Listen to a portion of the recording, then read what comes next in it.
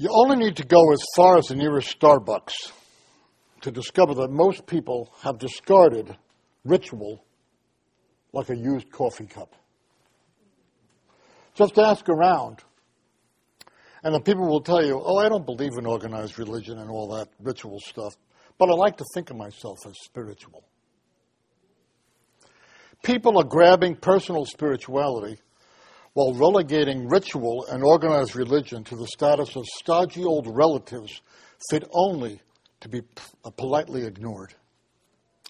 Ironically, just about everyone in that Starbucks would admit to craving some kind of a deep encounter with the transcendent, a greater experience of the force, or even with God. Some would speak of long ago relatives and friends whose spirituality they envy. And many will leave that Starbucks to go somewhere to practice various forms of martial arts or meditative disciplines at centers promising enhanced spirituality at a reduced price this week only. Others will make their way to the nearest bookstore to thumb through the latest book, offering hitherto undiscovered keys of making the universe fulfill one's deepest desires. If conditions were right, they will admit to being spiritually thirsty. In our day, such people try to find some sort of personalized half-caste mocha fudge latte spirituality with whipped cream and a spritz of maple syrup to help get them through the long, dark night of the soul. But truly, the solution to their dilemma and the answer to their thirst lies elsewhere. They're going to have to retrieve that discarded cup, the cup of ritual, specifically, as we'll see, household ritual. I would insist that the pathway to spiritual revitalization and deeper encounter with the transcendent realm for everyone at that Starbucks, and particularly for the Jews there, because they're the people I understand best, that their revitalization begins with retrieving the discarded cup of ritual.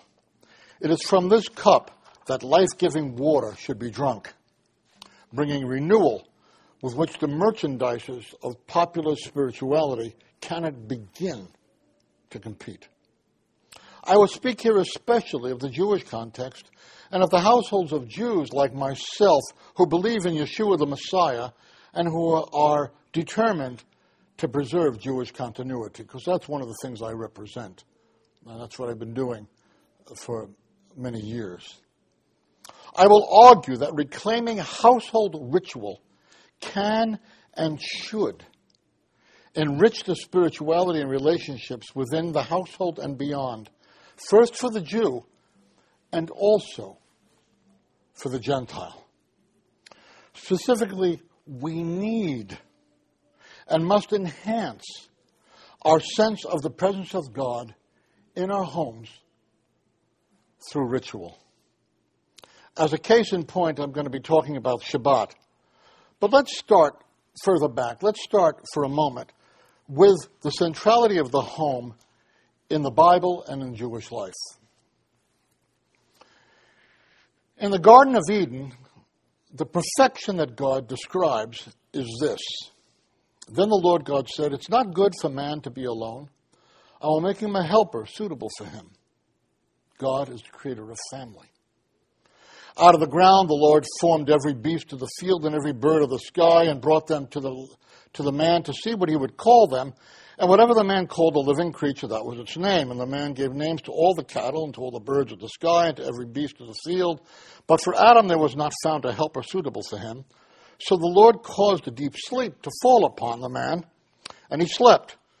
Then he took one of his ribs, as you know, and he closed up the flesh at that place, as you know. And the Lord fashioned into a woman the rib which he had taken from the man, and he brought her to the man. And the man said, "This is now bone of my bones and flesh of my flesh. She is to be called woman because she was taken out of man. And for this reason, a man shall leave his father and his mother and be joined to his wife. They shall become one flesh.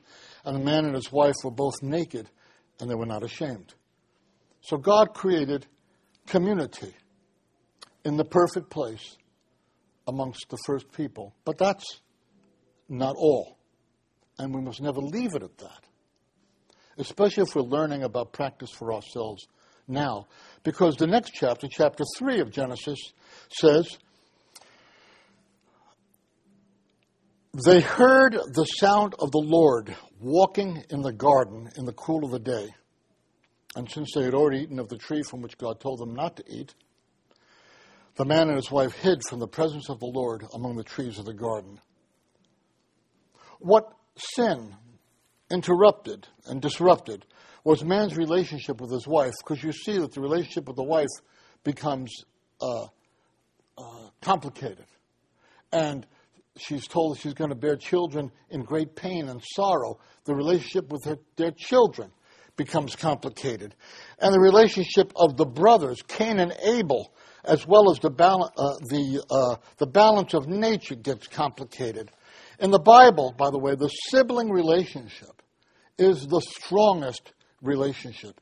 It is those who are children of the same father who are expected to show the strongest loyalty to each other, even above the loyalty they owe to their spouses.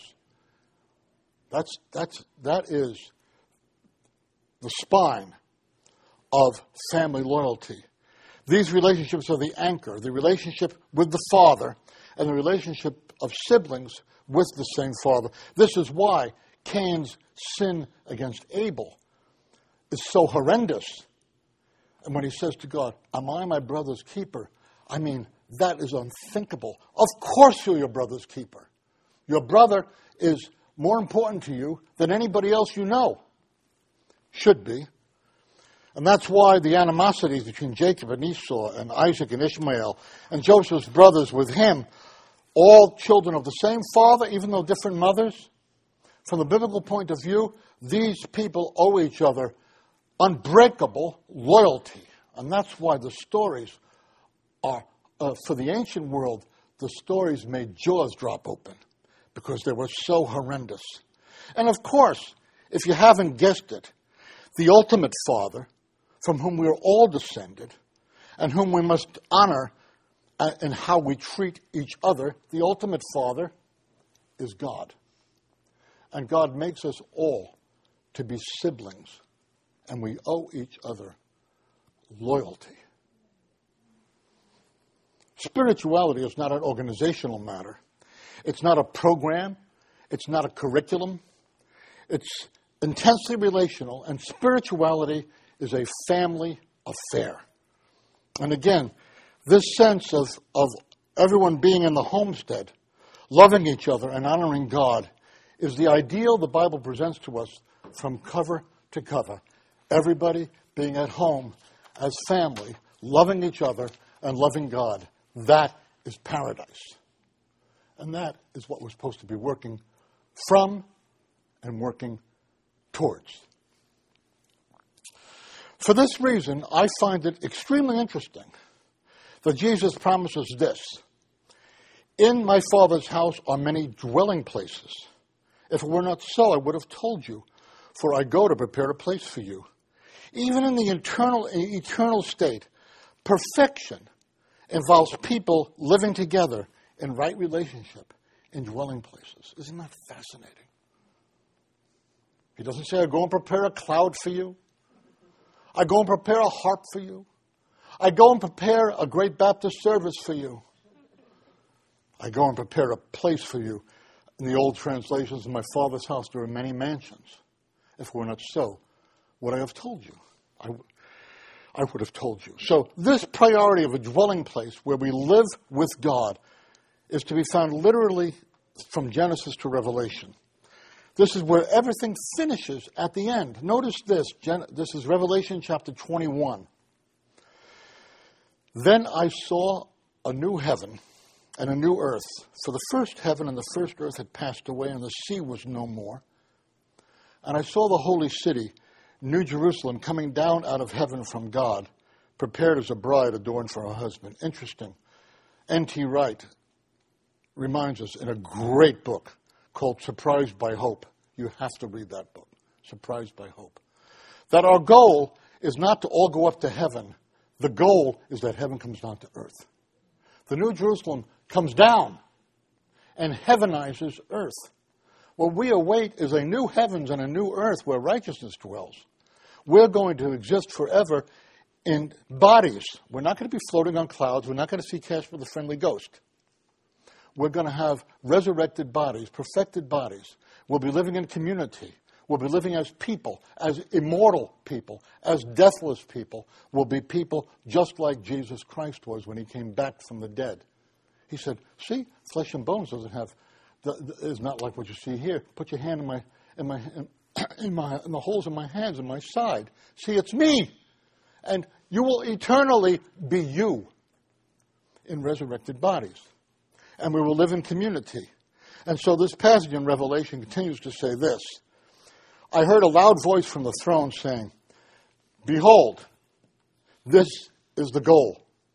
Behold, the dwelling place of God is with man.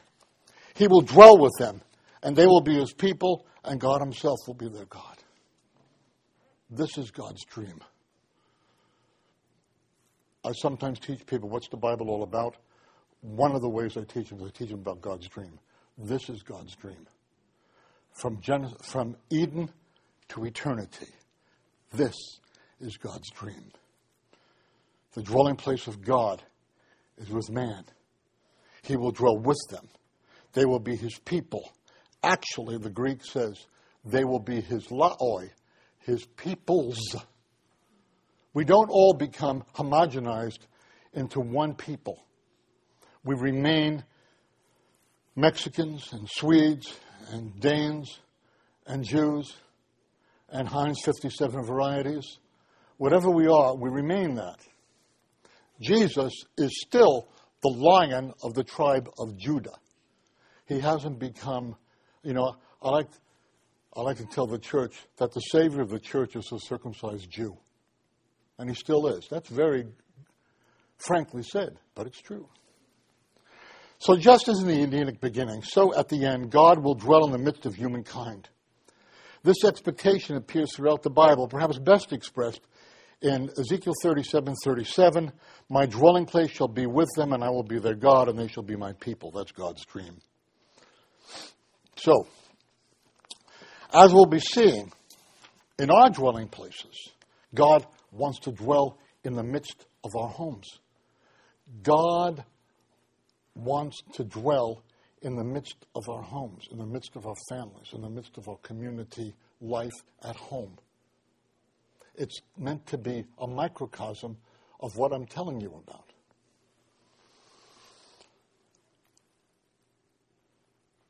One thing we must never do is take God for granted. Say, oh, of course God's there. We all know that. For that reason, we need to and we must enhance our sense of who God is and of our relationship with him. And how do we enhance and deepen our sense of who God is and our relationship with him? Ritual.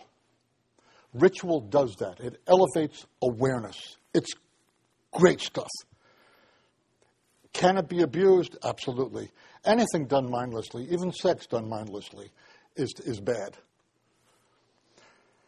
We must never be satisfied to simply just assume he is there. We must grow in the knowledge of him. And through ritual, we must elevate our awareness of him, of his mighty works, of our obligations to him. And we must structure our relationship to time, to others, and to the created order through the glories of ritual. Our homes are not just homes. In Jewish terms, each home is a mikdash ma'at. Mikdash ma'at. Mikdash ma'at means a little sanctuary where we meet with God. Isn't that great? Your home is a mikdash ma'at. The temple was called the Beit HaMikdash, the house of Mikdash. Your homes, in a sense, are little temples. And actually, your home is the Holy of Holies, from which the rest of life is enriched. He is our God. We are his priests. The dinner table is the altar. And the purpose of life is to learn and to practice what it means to honor him. And the dwelling place is where it all happens. Always in the Bible for the Jewish people, not only in the beginning and not only at the end, but also in the middle of everything, the dwelling place is the locus of encounter with the God whom we honor. So we read in Genesis 25, verse 8, God tells the people about the tabernacle. He says, let them make for me a sanctuary that I may dwell in their midst. You see how that all fits in with everything we're saying? That's God's desire. He wants to hang out with us. He wants to dwell in the midst of us. He wants to be honored in the midst of our on-the-ground realities. Earlier in the song at the Red Sea, the people are spoken of as those whom God has purchased, whom he will bring in and plant on his holy mountain. And this is talking about the deliverance through the Red Sea. And he says, you're going to bring us to the place, O Lord, which you have made for your abode. This is not just the temple, the tabernacle, the Mishkan, the tent, but it's talking about the temple, the Beit HaMikdash.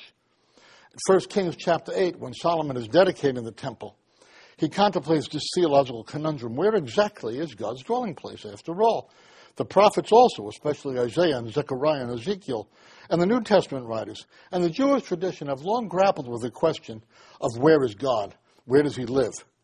Does God dwell in the temple? Yes. Does he not dwell in the universe, which he has created by his will? Yes. Is he not greater than the universe and all the created order? Yes again. In the New Testament, we ask and answer with affirmatively that God dwelt in the Messiah. God was in Christ, reconciling the world unto himself. But was he confined to Christ? No.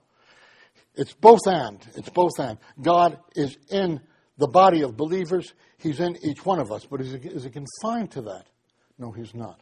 But he is truly present. And we have to remember that. God dwelling amongst his people foreshadows for us the genius of Jewish life and the thrust of this address. With both the tabernacles and the temples gone, Judaism sees the home as the dwelling place of God, where God is honored and lives. And lives that honor him are shaped and nurtured at home. Jewish religious discourse terms the home the Mikdash Ma'at, the holy sanctuary, the little sanctuary. This is the center. This is the microcosm from which blessing flows to the macrocosm of life. The home, as I said before, is the Holy of Holies, where God dwells and we serve him as priests. The home is not simply a place of instruction. It's not simply a place of indoctrination. It is meant to be a place of divine human encounter. It's meant to be a place of worship. Just as the tabernacle and the temples were dwelling places for God to be among his people, so with our homes. In all we say, in all we do, we ought to welcome, we ought to seek, we ought to honor and cultivate the presence of God. It's hot stuff. It can change your life. That's what I hope to do. Without the presence of God in the Holy of Holies, the temple was just a building. Without the presence of God in the Mishkan, in the tabernacle was just a tent. And for the people of God, the house is not just a building. It's not just meant to be a home. It is meant to be a temple where God is honored and where we learn how to behave in his presence. How is this done? In Jewish life, this means ritual. The roots of ritual take us from time to time, from place to place, from relationship to relationship, from context to context.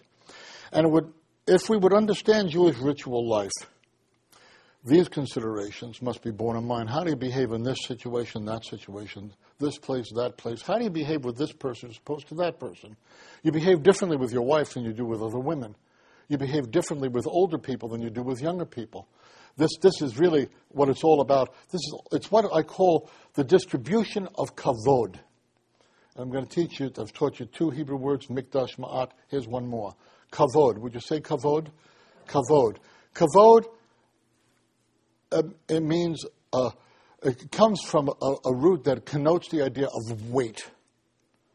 So it means treating God first and then everything else with appropriate weight. Another term we would use is honor. So the Bible says that you should rise before the aged man, and you shall fear the Lord your God. That showing proper kavod to older people is a matter of fearing God. And the Bible tells us, husbands, honor your wives. Treat your wives with honor, or lest your prayers be hindered. It can be a spiritual problem. If you don't show proper kavod to your wife, gentlemen, then you're messing up your relationship with God, because God cares about kavod. We're going to look at more of that.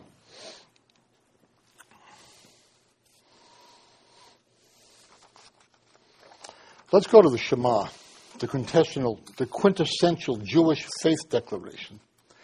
We read, "Hear, O Israel, the Lord our God, the Lord is one. You shall love the Lord your God with all your heart, with all your soul, with all your might. And these words that I command you today shall be in your heart. You shall teach them diligently to your children, and shall talk of them when you," notice where we start, "when you sit in your house. Then when you walk by the way, when you lie down and when you rise up. You shall bind them for a sign on your hand. They shall be as frontlets between your eyes. You shall write them on the doorposts of your gates." To your children, a question of to whom.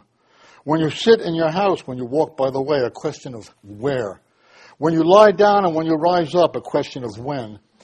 And when we write these commands on the doorposts of our house and on our gates, it's a reminder that the home base is the center of our life with God. This ties in with the biblical metaphor that I love the way one of the Psalms says it. The Lord shall preserve your going out and your coming in from this time forth and forevermore. Where do we go out from? Where do we come back to? What does the Bible treat as home base for spirituality? It's clear. It's the home. It's in the home, the little sanctuary, the Holy of Holies, where we learn and practice what it means to live with God, to show honor to Him, and to show proper respect for each other.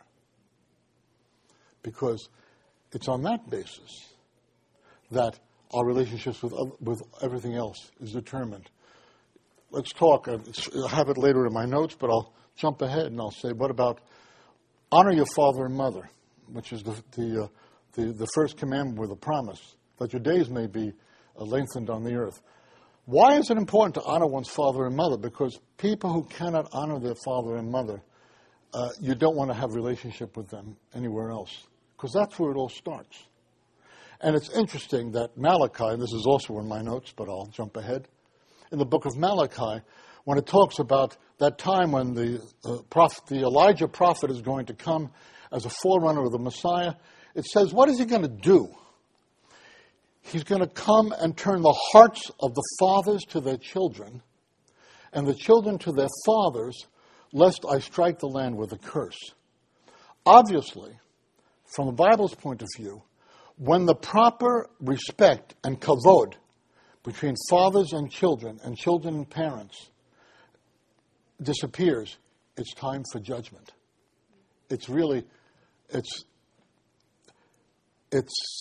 very bad sign. It's a sign that everything has fallen apart. And this is why the home, this is another reason why the home must be the center. It's not simply because we need a place and pragmatically we already have a house, so let's use the house. No. The home is where family happens, and spirituality is a family affair. Okay.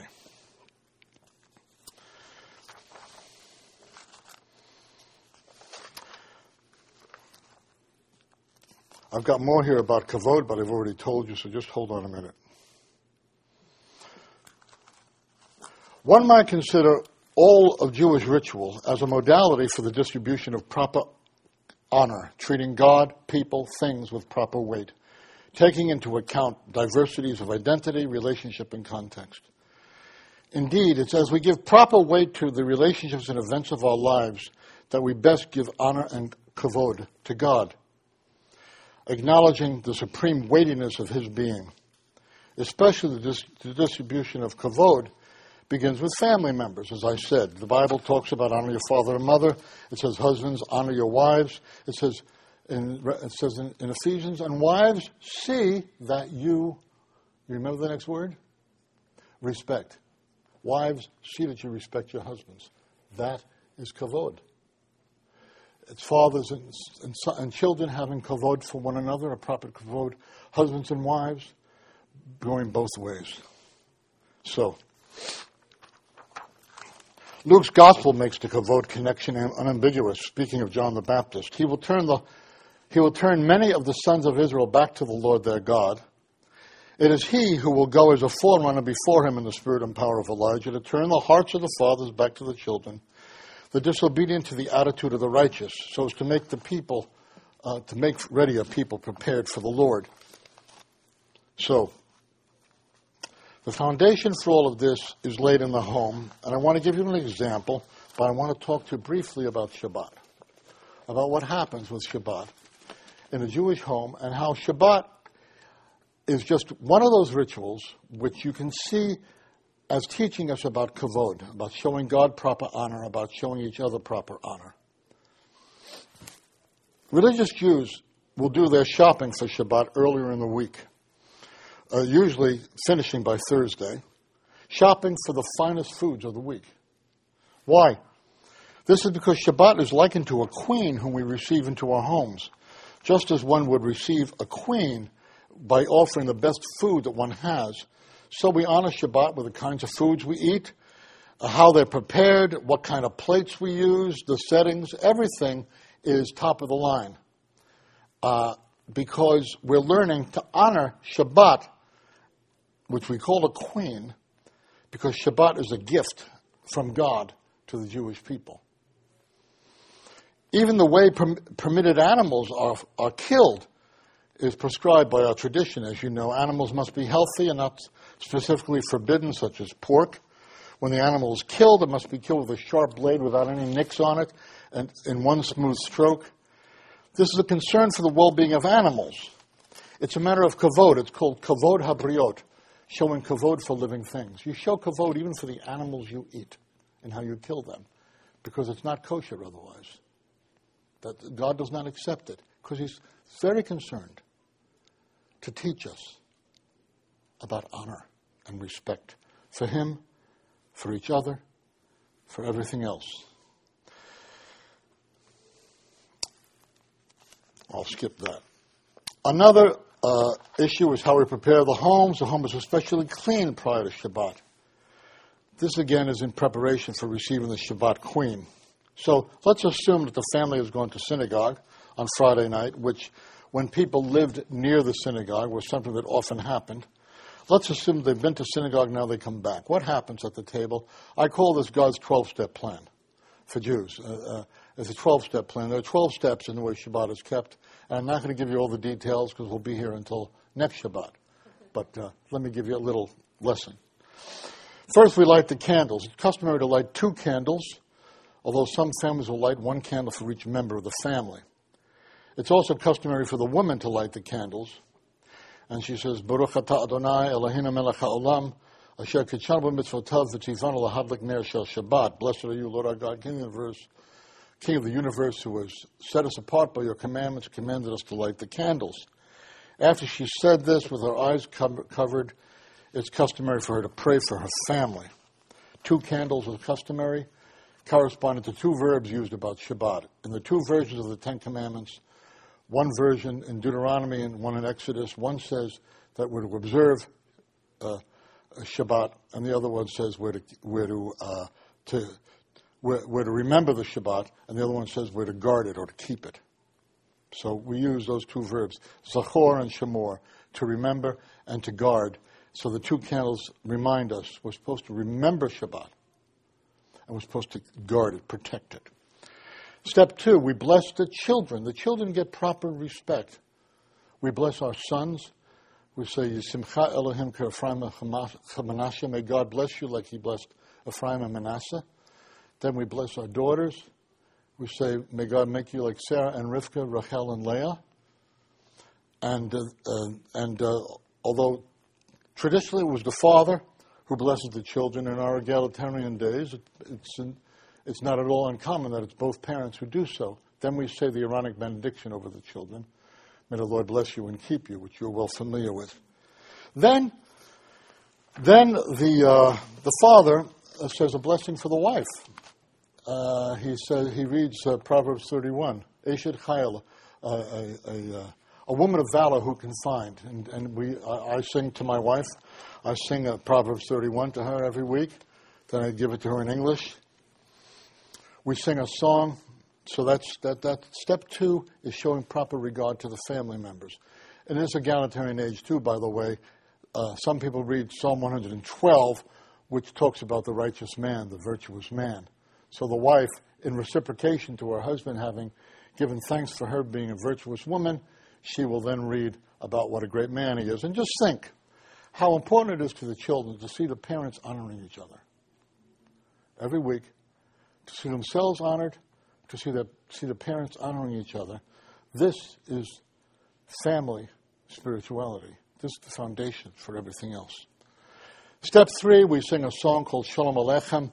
Shalom Aleichem, Malachei Hasharet, Malachei Elyon. It's a song where traditionally a legend says that when you come back from synagogue, 2 angels come with you. And this is a song where we welcome the angels to our table. Now, you may find that to be bad doctrine. Singing Just As I Am every service is also human tradition. So let's move on. Step 5, we say Kiddush. We bless a cup of wine, by declaring this to be a holy occasion. And I'm going to read you what we say in Hebrew. The father will stand and hold a cup, and he says this. I'll do it in English. There was evening, there was morning, a 6th day. The heavens and the earth were finished, the whole host of heaven. And on the 7th day, God ended his work which he had made, and he rested on the 7th day from all his work which he had made. And God blessed the 7th day and sanctified it, because in it he had rested from all his work which God created and did. So here we're honoring God for being the God of creation. We honor Shabbat as a sign of God's creative work. Blessed are you, O Lord, King of the universe, who creates the fruit of the vine. Then we say, blessed are you, Lord our God, King of the universe, who sanctifies us with his commandments, has been pleased with us. You have willingly and lovingly given us your holy Shabbat as an inheritance in remembrance of creation. The Shabbat is the first among our holy days. If you read Leviticus chapter 23, the first holy day mentioned is Shabbat. The Shabbat, and it's a remembrance of our exodus from Egypt, because we're not slaves anymore. We have a Shabbat. So we're honoring God at the table for giving us Shabbat. It's all about honor. It's all about learning to say thanks.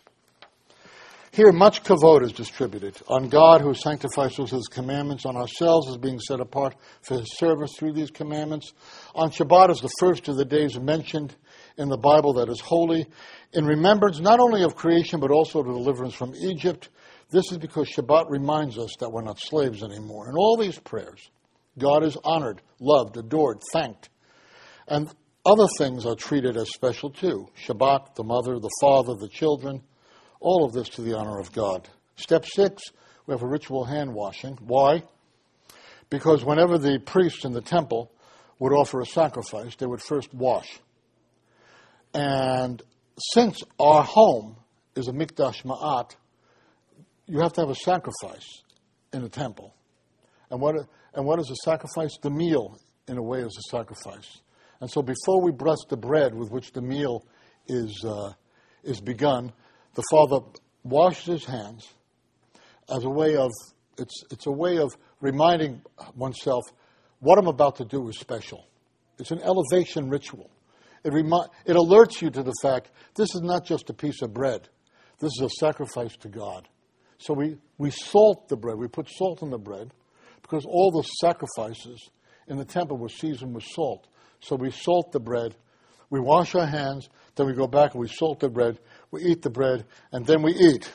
Now, we Jews know how to eat. And we eat a very good meal. At my house, it's always a good meal. During the meal, we'll sing songs, all kinds of songs of praise to God. It's a family gathering, really in honor of God, and it's great. The songs, hundreds of years of traditions of songs that are all sung to give thanks to God for Shabbat, give thanks to God for everything we have, for all of his blessings to us. It's all elevating kavod, all these rituals. You never forget the songs. Step number 11 is there's a holy teaching, a teaching from Torah, from Scripture in some way. Then at the end of the meal, there's called the Birkat HaMazon, which is an after-meal blessing. It says in Deuteronomy, after you have eaten and been satisfied, you shall bless the Lord. After you've eaten and are satisfied. And that's what we do. We're more scriptural than Baptists. I'm teasing.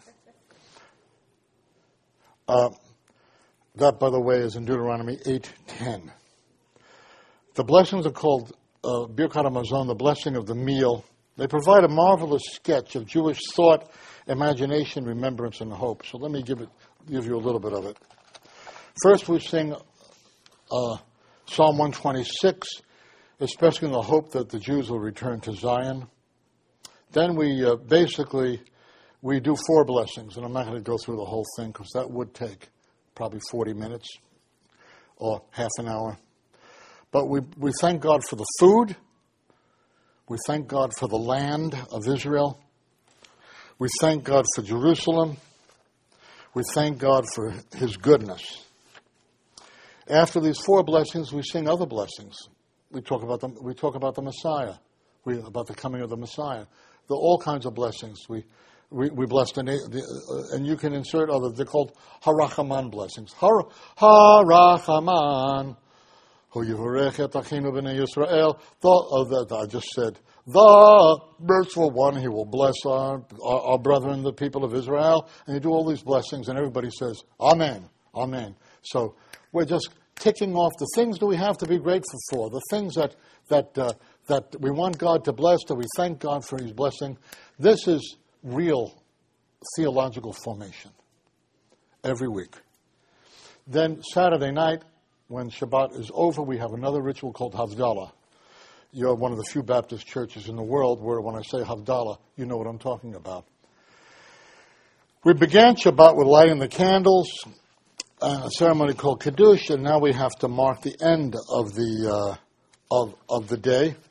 And let me give you some of the words that we say. We use a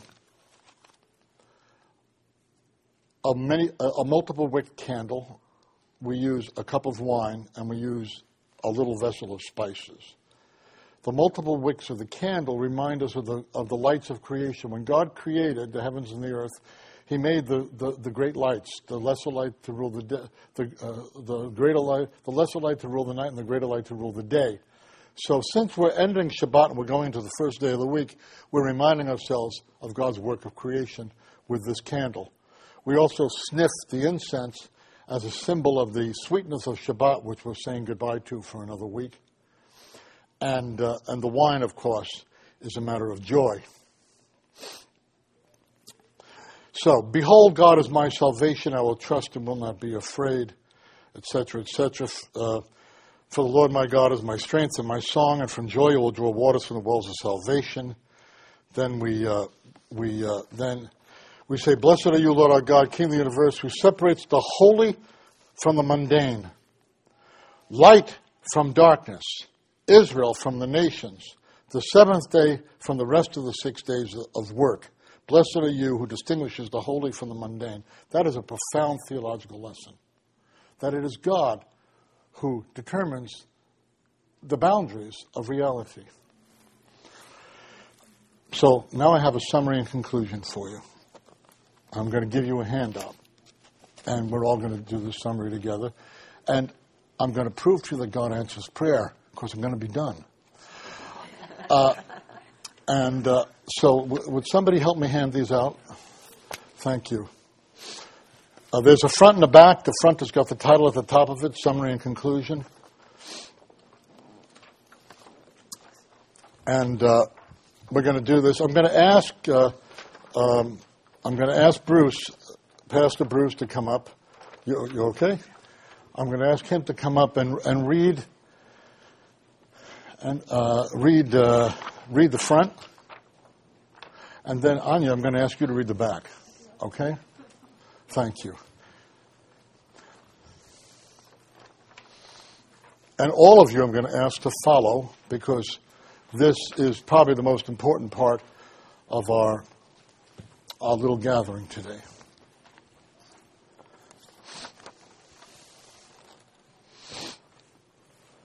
So, you want me to read Pastor Bruce, yes, why don't you read it? We'll all follow along. I mispronounced names. That's all right. Robert Wuthnow. Yeah. Okay.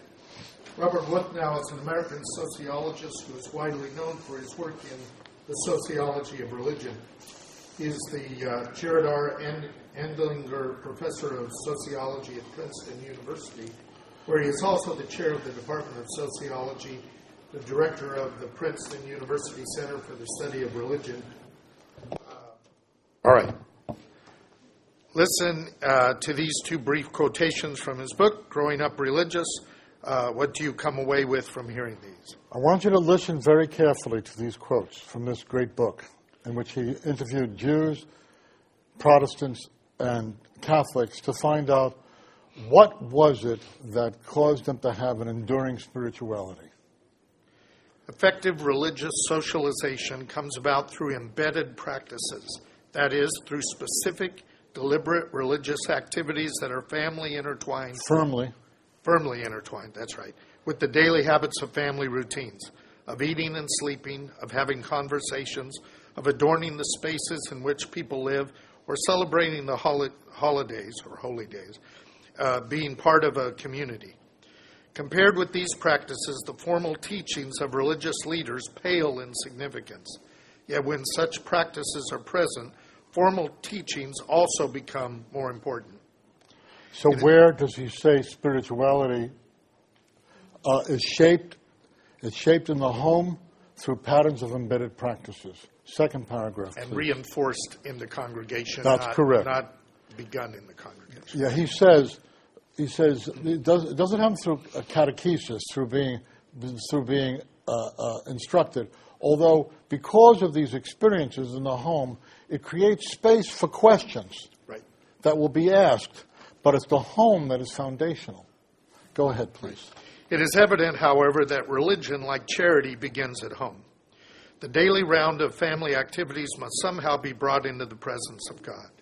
Parents praying, families eating together, families focusing on what is proper and improper, and sacred artifacts are all important ways in which family space is sacralized. They come together, forming an almost imperceptible mirage of experience. Keep going, please. Okay. We have learned today that the home is the Holy of Holies of Jewish life and also of the life of Yeshua believers from among the nations, that is, us. We have learned that the home is a little sanctuary where the presence of God is to be sought, honored, and cultivated, and yes, experienced. God is to be worshipped there and also experienced there. We have learned that ritual is an important means of sensitizing us how and why to honor him, to give him the kavod, the honor and respect he is due. We have learned that our faith teaches us that all of life involves learning to distribute appropriate kavod, to give honor to whom honor is due, for husbands to love their wives, for wives to see that they respect their husbands, for children to honor their parents, for parents to honor their children, for as the prophet Malachi reminds us, the Elijah prophet, and by implication the Messiah come to turn the hearts of the fathers to the children, the hearts of the children to their fathers. We have learned as well that we must not become ingrown, that the home is meant to be a place from which we go out and to which we come in, that we are to live in the outside world the transformation and holiness we cultivate in the home.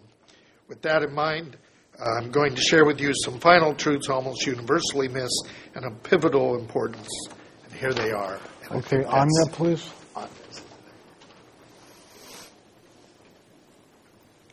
Thank you.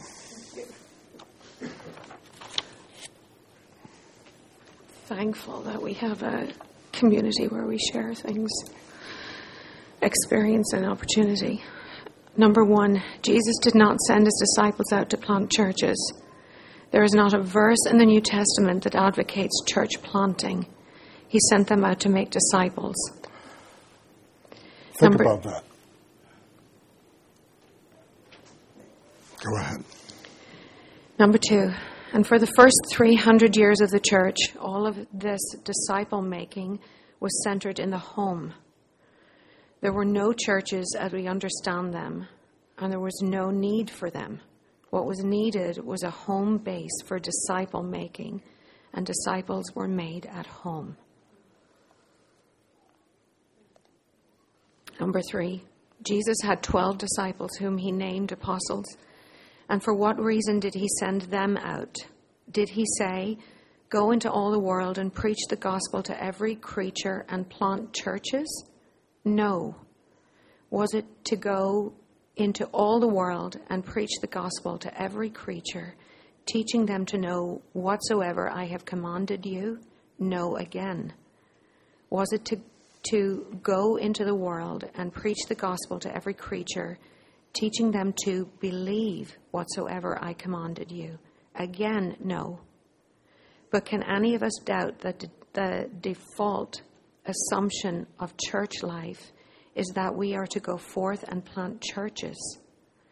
And isn't the assumption that churches exist to teach people what to know and what to believe? Of course, those are the assumptions. That was not the thrust of Jesus' teaching.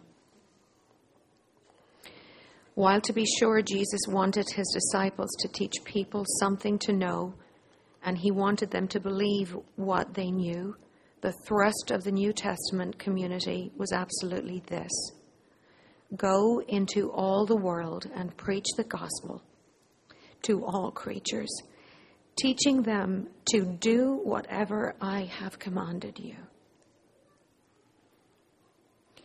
Disciples are trained to do. And with all our doing, we are supposed to make more kingdom doers. That is, we who are disciples are called to make disciples of others. That is the job assignment for all of us from day one. The Disciple Center is a good place to catalyze this process. A great resource, but do not be confused. The center is meant to train you for obeying and honoring God in your Mikdash Ma'at, your little sanctuary, your household. It is there at home that you are meant to encounter, experience, learn of, and honor God, and to invite others into the life we share together. We are not in the church business. We are in the family business. That family is the family of God. And that family should be gathering and expanding in your home, not simply through physical childbirth, but through spiritual childbirth. This is critical for the kingdom of God here in the diaspora, waiting for the kingdom to come. Yeshua told us, "In my Father's house are many dwelling places. If it were not so, I would have told you. For I go to prepare a place for you." We are awaiting that time when we will see the holy city, the New Jerusalem, coming down out of heaven from God, made ready as a bride adorned for her husband. Praise God. And we will hear a loud voice from the throne saying, "Behold, the tabernacle of God is among men, and he will dwell among men, and they shall be his people, and God himself will be among them. And he will wipe away every tear from their eyes, and there will no longer be any death. There will no longer be any mourning, or crying, or pain. The first things have passed away." But until then, we live among these first things. And for us, first among these first things is that God has an address. It is at our house where we will learn to show him, each other, and the rest of life proper kavod, and where we invite others to our table to be born anew into the family of God, that they too might grow up to honor him as his children. Baruch Hashem. Thank you very much.